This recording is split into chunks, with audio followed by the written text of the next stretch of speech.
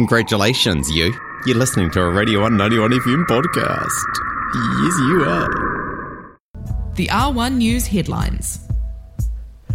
University of Otago geology students are hoping that the use of a drone will help them locate a meteorite that struck near the Lee Stream last week.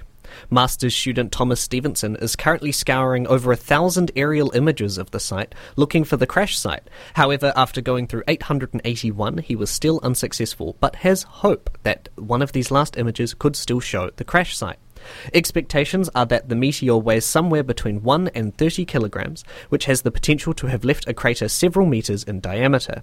If found, this would be the third meteor ever recovered in New Zealand after being seen falling to Earth. Wellington mayoral candidate and current MP for Rongotai could cost taxpayers $1.2 million if he is successful in his bid for the Wellington mayoralty. Paul Eagle is set to resign from his seat as MP for Rongotai if he is successful in his election to the mayoralty, which would trigger a by-election for his Rongotai electorate seat. This is expected to cost taxpayers around $1.2 million, based upon estimates from the recent Tauranga by-election, which saw Simon Bridges replaced after his resignation. Mr. Eagle's candidacy has caused some controversy, given he pledged at the 2020 election not to run for the mayoralty. Since then, however, Eagle has said that he could not sit back and watch Wellington go backwards, and that there was no one else putting their name forward. An RNZ investigation has found that Lotto stores in the poorest half of New Zealand account for 70% of sales of their products. Lotto has since admitted that it has too many stores in low-income areas, and as a result will be shutting some down.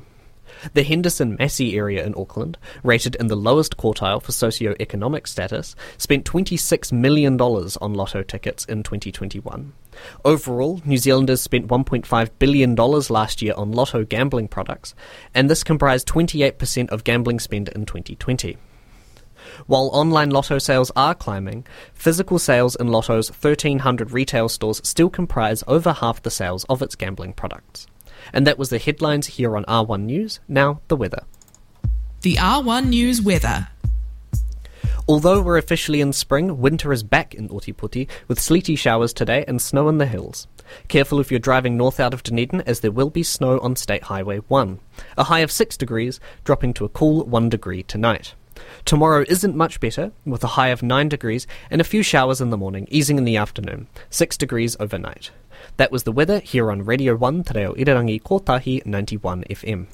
That was the R1 News headlines. Catch up at r1.co.nz/news or find us at Radio 1 91 FM on Twitter or R1 News NZ on Instagram, and tune in to R1 News at 11 a.m. on weekdays.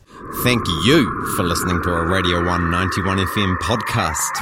There's heaps more at r1.co.nz.